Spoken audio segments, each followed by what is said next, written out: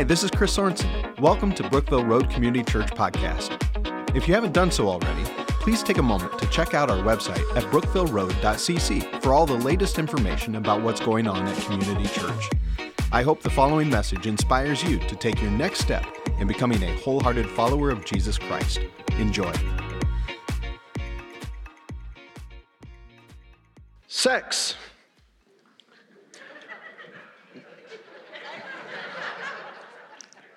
Marriage, politics, business, philosophy, dating, parenting, divorce, lawsuits, head coverings, gender issues, roles in marriage, miracles, tongues. What? Yeah. 1 Corinthians. If you would, open up your Bible to 1 Corinthians. Today we begin a brand new study. We are going to work our way through the book of 1 Corinthians. Now, as you're turning to 1 Corinthians, just realize this is a letter written by the Apostle Paul to the church in Corinth. And as you're turning there, let me give you a little bit of background so we understand what it is that we're stepping into here. This church, this city, was a place where immorality was just rampant. Like it was everywhere. It was the kind of culture where everybody gets to do what they want to do and nobody really has a say in what they're doing. A lot like our culture right now. You do you. Nobody gets the opportunity to say, whoops, that's wrong. Everybody gets to do what is right in their own eyes. You just live life with very few moral boundaries, and very likely those boundaries will change. Just give it a little bit of time. This is Corinth. Corinth, the location is in Greece, and it's on this 4-mile isthmus. Now, an isthmus is a land bridge, and this is a very, very strategic spot here in Greece because everything that would go to Athens would come through Corinth. All the north-south traffic, all the east-west traffic would go right through Corinth. It's like the crossroads, like Indiana is the crossroads of America. This is the crossroads of this region. And so it's the center of all of this trade. And the reason for that, because it's on this isthmus, like if you wanted to get from one side of Greece to the other side, you would have to sail all the way down underneath the Peloponnese. And that would add another 200 to 250 miles to your route. And the winds off that region, it was awful. There were shipwrecks all over the place. So in light of that, what they would do is they would pull their ship up to this isthmus and they would unload their cargo. Sometimes they would actually take the whole ship, bring it up onto land, and they would drag it the 4 miles across to the other side. Sometimes they would have a ship waiting on the other side. Just keep the supply chain moving. And so this is the center. This is the hub. This is a very, very cosmopolitan region. People are moving in here and they're making money left and right. So as a port city, that's a really kind of interesting place because as people come into this port city, they're going to spend a while because it's going to take a bit of time to get your cargo that 4 miles, pulling it across these rollers to the other side. And where people have time and people have money, there's many times immorality, especially when they're away from home, when they're away from their family. That's why we have phrases like, what happens in Vegas stays in Vegas. We don't say that about Disney World, right? It's not, what happens at Disney? Nope. You're there with your family. But here, all these people are coming into the city, and it was just a city that is rampant with immorality. Everybody gets to do what is right in their own eyes, whatever is pleasurable to them. So as the center of trade, it's a booming city. About 500,000 people have moved into this region. They have all these different pagan temples. You got these different cultures. You got Greek, you got Roman, you got the Jews who moved into this region. And there were all kinds of pagan temples, between 12 and 26 different pagan temples. You've got the temple of Apollos that is there in this region, and really any city, if it's going to survive, it has to have a way to defend itself. So they would have these high places. So when you read in the Bible about a high place, that's a strategic place where everybody in the city can go and they can defend themselves. That's true of Corinth. It really set them up to have this very, very high, steep hill. It's called the Acrocorinth. And there on top of the Acrocorinth, they had a temple to Aphrodite, the supposed goddess of love. And so people would make their way. The trek up the Acrocorinth, like if you're going to walk that today, it takes almost an hour to get to the top. It's a rugged kind of journey up to the top. So they would make that rugged journey, get to the temple of Aphrodite, and engage in sexual immorality. And then in the evenings, the women and the men and the young boy prostitutes would make their way down the Acrocorinth into the city. You thought it was just issues that we had. It's going on then. Now, Paul is the one who wrote this. And when Paul comes into Corinth, he is now on his second missionary journey.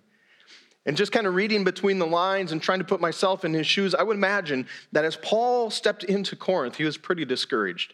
Not just by what he saw, people doing whatever they want to do and people walking away from God and living in darkness. I think he was discouraged because what led up previously to this. He'd been kicked out of Philippi. He'd moved into Thessalonica, and the Thessalonians, they didn't want to hear about the good news of Jesus. And they kicked him out, and he goes to Berea, and people in Thessalonica track him down to Berea, and they're chasing him out of there.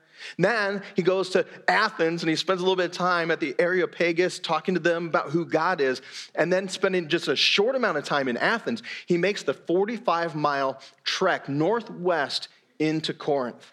And as he gets into the city, this booming city of trade, he does what he always does, and he goes to the synagogue. And he goes to the synagogue to argue with the Jews to tell them that their Messiah has come. The good news is here. And as usual, the people in the synagogue, they get out of here. We don't want to hear that. We're not interested.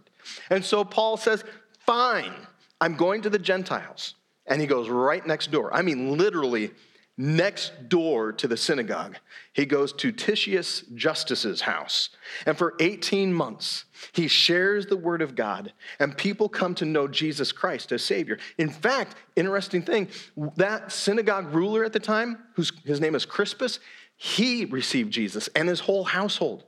And so there were a number of Greeks who received Jesus, a number of Jews who received Jesus, and they're making up this church of Corinth. And as I said, Paul ministered there for 18 months. When he was done and kind of moved on, there was a gentleman by the name of Apollos. We'll read about him in a little while here as we go through this book. And Apollos became their next pastor.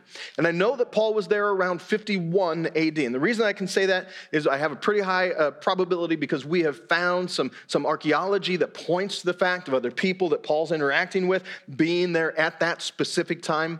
And now when Paul writes this letter that we're going to read, he's writing this between 55 and 57 AD, and he's writing from the city of Ephesus. And as he writes this back to this church, just realize this church is wrestling with what is happening around them in the culture. They have not let go of the wisdom and the philosophy of their culture, and it has seeped into the church. It's like they can't detach themselves from the immorality that is all around them. And so Paul's going to say, come on, you're holy.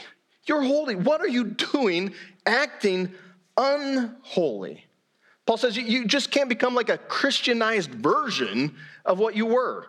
You can't just take the name Christian and attach it to yourself and keep living the same way that you were living before. There is something unique about Christianity where it begins to change you and transform your behavior, your attitude, your worldview, and it completes the picture. You can't just compartmentalize and say, well, I'm a Christian and I'm going to keep living like the rest of the world around me. Now, I want to say something, and I don't know if I'm going to have to say again down the road, but as I preach, and especially when I'm passionate about a topic, sometimes I may sound like I'm angry, like I'm mad at people. I'm not mad at people. I just have this conviction. Like I have this passion where I realize that there is a world system and a philosophy that is pulling at people and trying to pull them down into the pit of hell. And I'm not interested in people going to hell. And so because of that, I get like this passion on the inside. I'm not mad at anybody. I don't want you to remain in the dark. I want you to know Jesus Christ. And so don't hear me being angry at a particular group of people or a certain situation. I'm angry with a world system and a Satan, an evil enemy that would come along and want to pull people away from the truth and the love and the grace and the peace of who God is. Now, here's the deal. Like, if you're joining us and you've not yet embraced Christianity, I think this is a fantastic study for you to stick around for, because this is going to give you the opportunity. It's going to give you the opportunity to either accept it or just go ahead and reject it. Like, you are going to have all of the information at your fingertips. Because Paul's going to come along and he's going to say some things that we need to hear. Paul's going to say, look, you've got to be stronger than the culture around you rather than being weaker. You've got to be able to be stronger than the world is calling you to be. The world would have you go a certain direction. Like, you can live your life and you can go ahead and just appease the world and the culture, and people will applaud you and say, way to go, aren't you wonderful? Like, the world will say you're woke, but Paul says you're actually weak. The world will say you're woke, but you're weak. You're weak if you have to live according to your feelings. You're weak if you just keep bending into the cultural flow and the sin of your own flesh. You're weak. The easiest thing to do is to cheat on your wife. The easiest thing to do is look at porn. The easiest thing to do is to walk away from your family obligations. The measure of a man isn't in how many people he can sleep with. The measure of a man is his ability to have some self-mastery. This manliness that God calls us to is this ability not to do what's easy, but to do what's difficult and challenging. And so Paul's going to say, you're going to have to figure out a way where you can live in Corinth and still be a Christian. You're going to have to be able to find a way as a Christian to be able to push back on a culture and a world system that wants to destroy you. Like, the system wants to come and just push you around. It wants to eat your lunch. It wants to swallow you up in darkness and then just like spit out a shell of a soul. That's what the world system and the philosophy of this world is all about. And you have to find a way, Paul says, if you're going to be a follower of Jesus Christ, where you rise above the cacophony of the culture that calls you into a weakness where you just simply follow your own feelings and your own flesh. I'm telling you, this is a challenging book. And if you show up to church because you think, well, I'm going to get a spiritual fix or I'm going to feel good, oh, you're going to be miserable. I mean, this is just challenging because Paul's going to say, forget your ego. Forget you. Just check that at the door. And embrace the life of Christ. Embrace this new path that you are on, walking within the kingdom of God. And again, if you're trying to figure all this stuff out, you've got the choice. Like, you can go ahead and keep choosing, like, I'm going to convince myself there is no God. I'm moving in the direction of atheism. Even though you know deep down there is a God, I'm going to find everybody else who will speak into my life that says there is no God, and I'm just going to embrace that. You can keep saying, you know what, I'm not interested in the church because the church is filled with hypocrites. I don't want to be a part of that, so I don't need the church. I don't want to be a part of the church. I really don't want to be a part of the church because when I go to the church, they judge me. When I go to church, I just realize, man, there's a bunch of intolerance in Christianity, and I can't tolerate intolerance. These people, these Christians, this is just a crutch. This is a crutch. They're all weak. They believe in this guy that died on the cross. They're so narrow in their thinking. And you can continue to throw all of that smoke screen out there and walk away. Or you can choose to embrace the good life. The life of Christ. Yes, it's a narrow path. Yes, it's challenging, even as we stand up against whatever the culture or the enemy wants to throw at us. But this is the good life that we're able to embrace. This is the life of grace and peace that God gives to us. This grace, this unmerited favor, this love of God, that we can step into this place of experiencing forgiveness while we were yet rebels to Him. And then after that happens, just simply having this peace of knowing I have a relationship with this God and He is working through me through the power of His Holy Spirit. I'm going to do my best to preach through this book unvarnished. And for that to happen, I'm going to need your prayers. Because what I'm not going to stand up here and do is preach a cultural Christianity. Cultures change. The kingdom of God does not. And again, please, if you're living in the world system, you got these ideas, you got these philosophies. I'm not angry with you. I would just encourage you to think with me. And I would challenge you with what you believe So, with all of that kind of behind us here, let's go ahead. 1 Corinthians chapter 1, verse 1. We'll put our feet in the starting blocks, and the gun's about to go off. Paul. Let's stop there. All right, so we are not going to get through this book, like, ever. Like, Jesus will come back before we're done with 1 Corinthians. Now, I've memorized the first word of every single one of Paul's 13 letters. I bet you know what that word is. Paul, right, yeah, from Paul. He's just like, hey, I'm Paul. And what's interesting is, in this culture, when you write a letter, you put your name at the top, which makes a whole bunch more sense. Like, when we write a letter, dear so-and-so, and you're like, well, I know who I am. Who's writing this? So they just put it right at the top, which makes a whole bunch of sense. And he says, I'm Paul. And if you're not a believer, if you've not been in the Christian world very long, you don't know who Paul is, you might think, well, this must be a really nice guy. This Paul fella maybe is a good person all of his life. He's been a Christian. Maybe he sings in a church choir. That's not Paul. Like, that's not past Paul. When you picture Paul, you need to picture a terrorist. You need to picture somebody who's in India right now looking to murder Christians, or in Afghanistan, the most dangerous place for a Christian to be right now, where they're hunting them down, killing them. This is Paul. He's like, I'm going to gather some people together, I'm going to throw them in prison, and I'm going to have them murdered. He wants to wipe out the Christian church. He wants to get rid of Christians. This is Paul, a murderer. And some of you are sitting here thinking, Chris, you really don't know what I've been through, who I am, where I've been, how bad I am.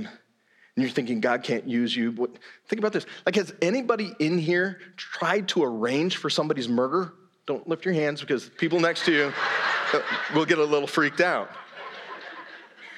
But that's Paul. Like, he's a disaster. He's a mess. And that gives us hope. Because God used Paul, not because of Paul, but in spite of Paul.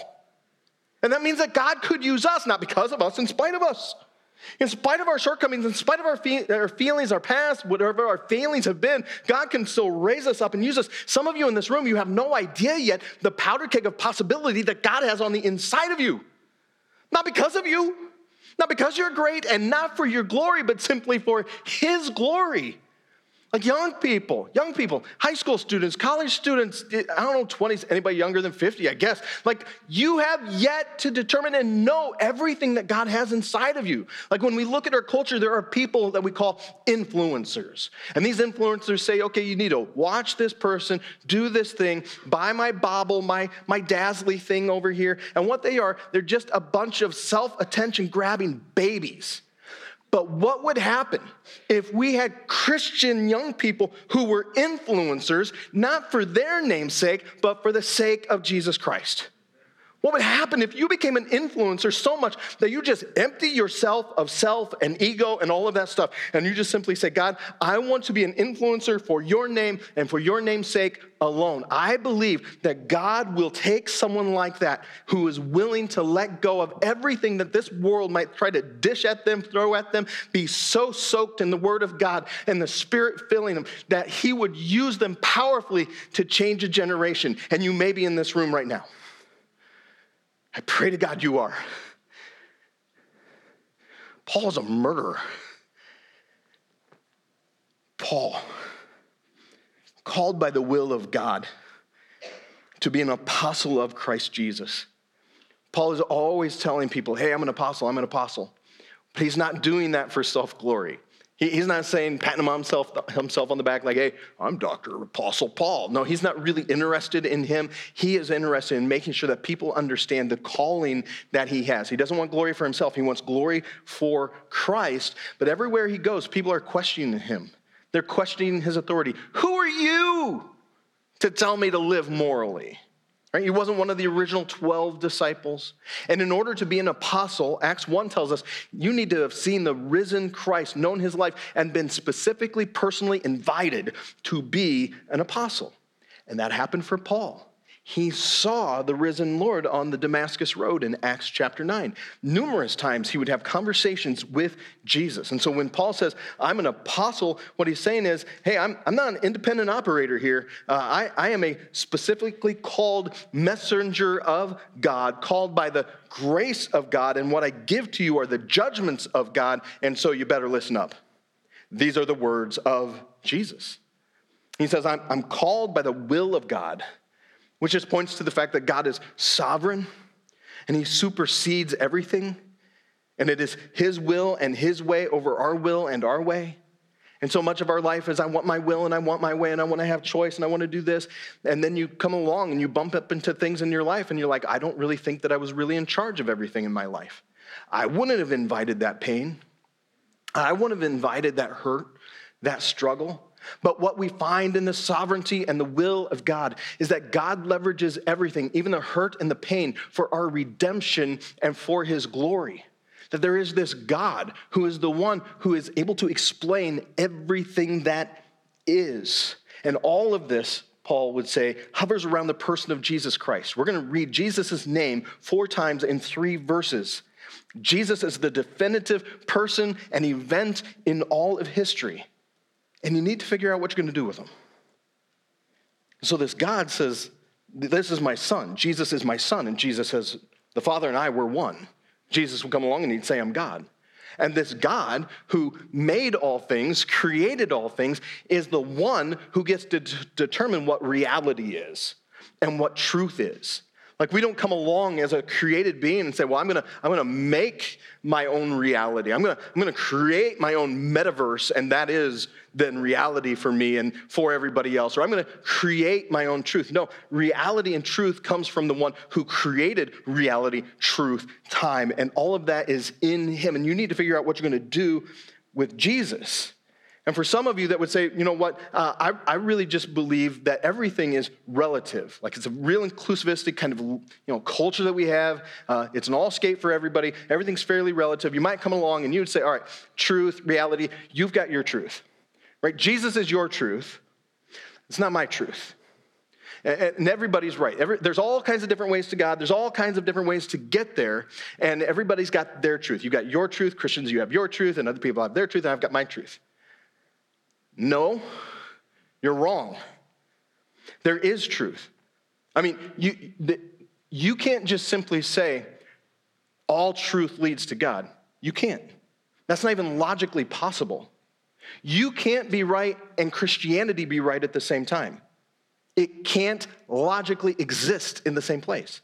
Because when Jesus comes along and he says, I am the way, I'm the truth, I'm the life, nobody gets to the Father except through me. And you're over here saying, well, no, there's all kinds of different ways. So what you've stood up against here is like either Jesus is right, I guess you're smarter. There's no way we can both be right. We can both be wrong. But it's not logically possible to say that all roads lead to God. That is an impossibility. The murderer Paul discovered the truth because he bumped into the one who creates reality, who made the reality, who stands over time and tells us what truth is. Paul, called by the will of God to be an apostle of Christ Jesus, and our brother Sosthenes. Now, you could read that verse and you could just run right by all the meaning that is in here. Paul says, I'm not writing this letter alone. I'm writing this with our brother Sosthenes. And when people read that, they're like, Sosthenes. And Sosthenes knows the Corinthians because he's Corinthian. He's from this region. If you would, turn in your Bible, go back to the book of Acts. So 1 Corinthians, then you go back to the left, you get to Romans, then you get to Acts. Acts chapter 18, it kind of gives us the outline of what happened when Paul comes into the city. And so like I said, when Paul came into the city, he didn't get a real warm welcome from everybody. He goes to the synagogue and they're like, we don't want to hear about this Jesus. Get out of here. And so as he leaves, this is when revival really begins to happen. And we're told that, again, the high ruler there, the Jewish ruler, Crispus, gave his life to Jesus. He received Jesus. He becomes a Christian and his whole household. And we read this in Acts chapter 18, verse 8. Crispus, the ruler of the synagogue, believed in the Lord. together with his entire household. And many of the Corinthians, hearing Paul, believed and were baptized. Now, since the chief synagogue ruler, so you think of it like since the chief pastor, the head pastor, received Jesus, they had to get another ruler of the synagogue. And do you know who became the ruler of the synagogue? Sosthenes. Sosthenes became the next person to take that role. And Sosthenes was anti-Paul. He's like, I'm not interested in Paul. I'm not interested in this gospel. And so Sosthenes gets a whole bunch of people together, like this whole mob, and he's like, hey, let's take this Paul fella out. And so they gather this mob, and then they grab Paul, and they take him to the tribunal, to the proconsul. And as they take him to the proconsul, some of us who've been to Corinth, we actually stood in front of this place where Paul was. It's called the Bema seat, or the Bema seat. And as you stand there, this place is situated in such a way that the proconsul, his name's Gallio at the time, he's sitting there and he can oversee the agora. And the agora are all the different shops that they had around there.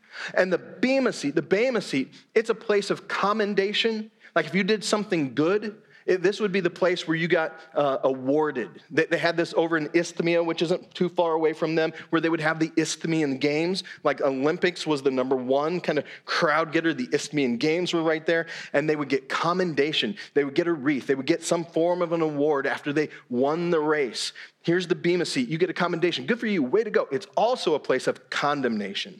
So if you did something wrong, you want to bring somebody to court, you brought them to this spot, standing before Gallio, standing before the proconsul. Here's Sosthenes, and he says, this fella, this dude, Paul, he's telling people to worship God contrary to our law. Gallio, who's Gentile, just goes like, who cares? Like, look around you. We got like 26 different pagan temples. Who really cares about your stupid law? And he just dismisses it. Look what happens. Acts 18, verse 17. And they all seized Sosthenes, the ruler of the synagogue, and beat him in front of the tribunal. But Gallio paid no attention to any of this. Now, every time I read this, it makes me laugh. And I'm not sure why, because that seems kind of mean, right? Like, oh, here you are, you're beating the snot out of Sosthenes. And it's just because maybe I'm thinking, well, there's Gallio. He's like, oh, they're beating him. That's cool. Anyway, right? It just kind of goes on with his life. Here's the anti-Paul movement fella just getting the snot beat out of him because he couldn't deliver on, let's get Paul beat up. Let's get him thrown out of here. And everybody walks away. And it doesn't tell us this in the scripture, but my guess is very likely Paul's standing there watching all this happening going, yeah, not me this time, right? Like, so everybody walks away and he walks up to Sosthenes. He says, hey, Saucy. I call him Saucy. Hey, Saucy, would you like to give Jesus a try? And he does. Because here, writing from Ephesus, right next to him in the room, is our brother, Sosthenes. Paul has seen two Jewish religious leaders receive Jesus Christ, the Messiah that they had been waiting for.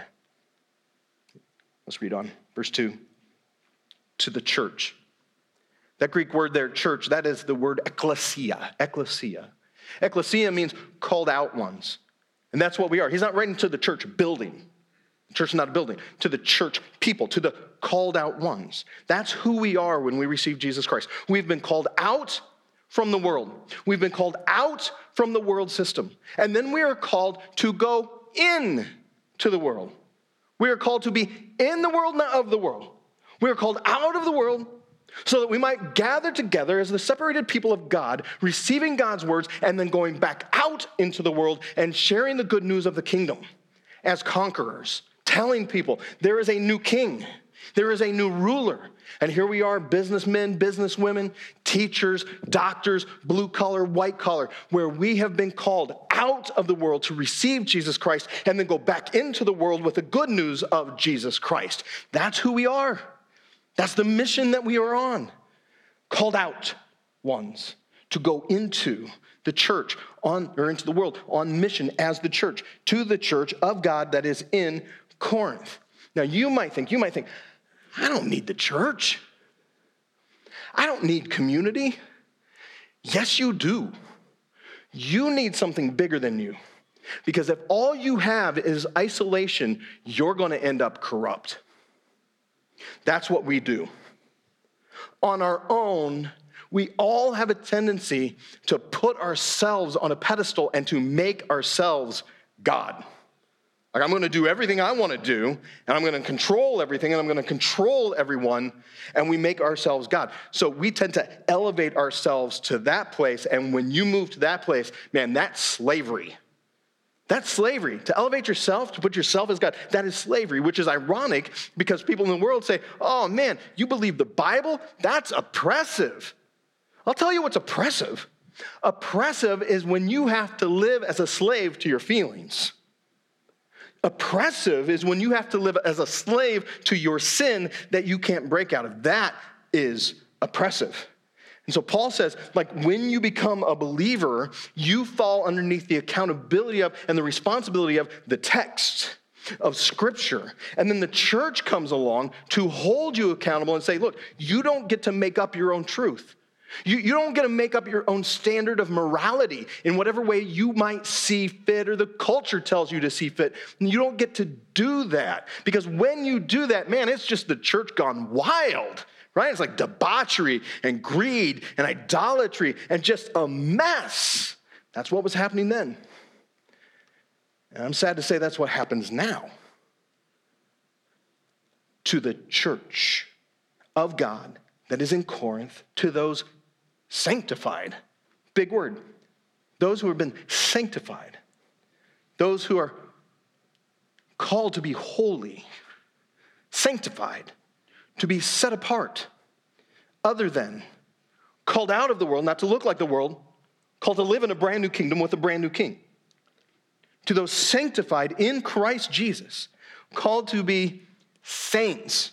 Another important word, called to be saints, together with all those who in every place call upon the name of our Lord Jesus Christ, both their Lord and ours. Now, I suppose when you hear the word saint, maybe not. Well, when I hear the word saint, I often think about like the Catholic Church and them creating a statue, right, of a saint or a medallion, and you're gonna pray to Saint so-and-so. But it defines what a saint is right here. It says, those who are sanctified, set apart, those who are sanctified in Christ, who call upon the name of Christ, which means any believer, all believers, true believers who have placed their faith in Jesus Christ are then saints. You're a saint, which is amazing, right? Because next time you introduce yourself to somebody, you can say, hey, I'm Saint, and your name. That ought to be an interesting conversation, right? But does that feel funny? Like if you said saint and then your name? Saint Chris. I think the reason that it feels funny is because we know us. We know that we don't always act like saints. We know that Christians aren't always saints. Here's the deal. Our position in Christ is holy, but our behavior at times is unholy. And the amazing thing that I read here that just kind of like, what? Is to think that he is calling the Corinthians saints. Like, that's just nuts. Like, if you've read through 1 Corinthians before, if you know where we're going and what we're going to talk about, to call them saints, that's pretty powerful. When you think about what God has done for us to hold us tightly into this position of holiness in spite of ourselves. And it's just going to blow your mind as you look at what's happening in this church. He says, grace to you and peace from God. Grace and peace. Now, grace is favor. Peace is the fruit of grace. Grace is favor. Peace is the fruit of grace. Grace is unmerited favor. Grace is this wonderful gift of God who would see us as rebels and people who are opposed to him and yet move in our direction to give us this good gift of his grace. Unmerited, like we didn't earn it. We don't have anything in us, of us, where we have said, okay, God, like you owe me now. We have nothing to bring. And he says, I'm going to give you my grace because you've trusted in my son, Jesus Christ, and his shed blood on the cross and his resurrection. I'm placing this faith in you, and now I'm giving you my grace, unmerited favor. And as a result of that grace, now we get peace. We get peace with God because we realize I'm not at odds with him anymore. He's not angry with me. I am his son. I am his daughter, and I have this relationship with the living God of the universe. He is living in me. This grace, this peace. Grace is the Greek greeting. Peace is the Jewish greeting. Shalom. Grace and shalom to you from God our Father and the Lord Jesus Christ. There it is again. You got to figure out what you're going to do with Jesus. You got to figure out what you're going to do with Jesus. You got to figure out what you're going to do with Christianity. And for some of you, you're like, well, I'm not really interested in Christianity because when I look at Christianity, I look at the church, what I see is a whole bunch of hypocrites. And I'm not really interested in being in a group of hypocrites. And so let me just say, like, if you are hung up on that part, like there's hypocrites and so you don't want to enter into Christianity, can I just ask you to try something and do something? Forget them. Ignore them. Ignore their failures.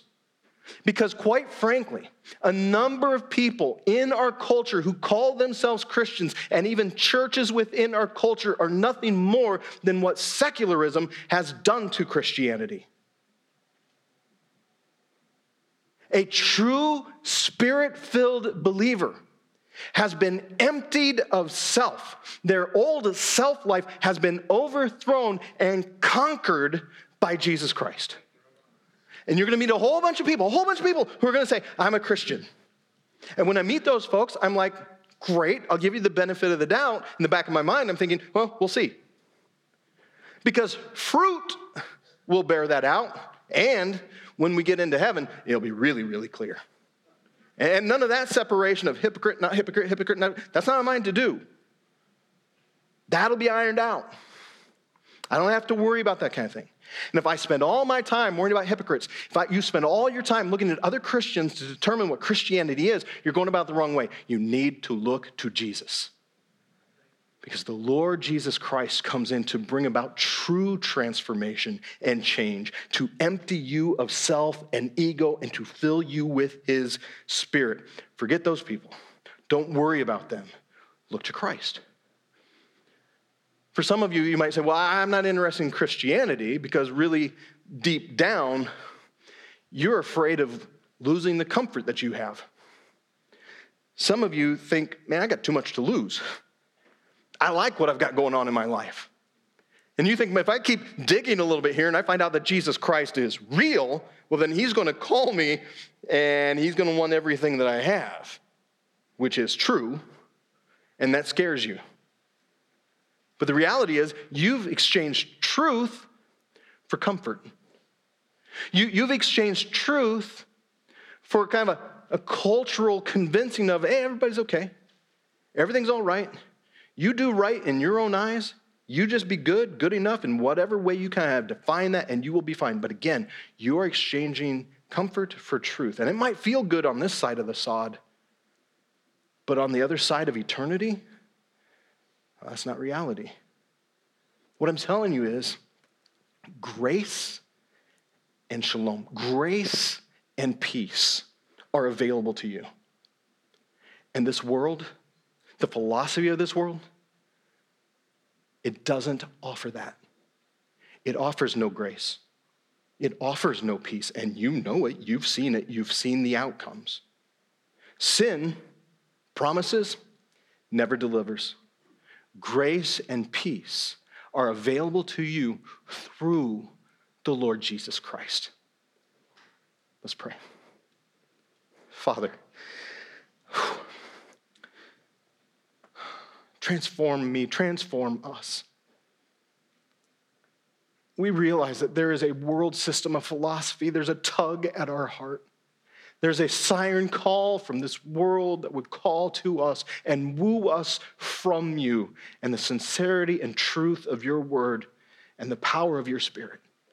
And I pray that we'd be the kind of people who we don't look just simply to walk out into this world without you, but we would walk into your kingdom, and then we walk into this world with the truth and the light and the grace and the peace that you have given to us to walk back as conquerors in Jesus Christ, and we would see lives transformed and changed. But you have to start with us. Would you sanctify us? Would you set us apart for your good name? In Jesus' name we pray. Amen. Once again, thanks for listening. If you live in the area and are looking for a church home, we'd love for you to join us at one of our weekend worship services. For service times and information about BRCC, be sure to check out brookvilleroad.cc. God bless you.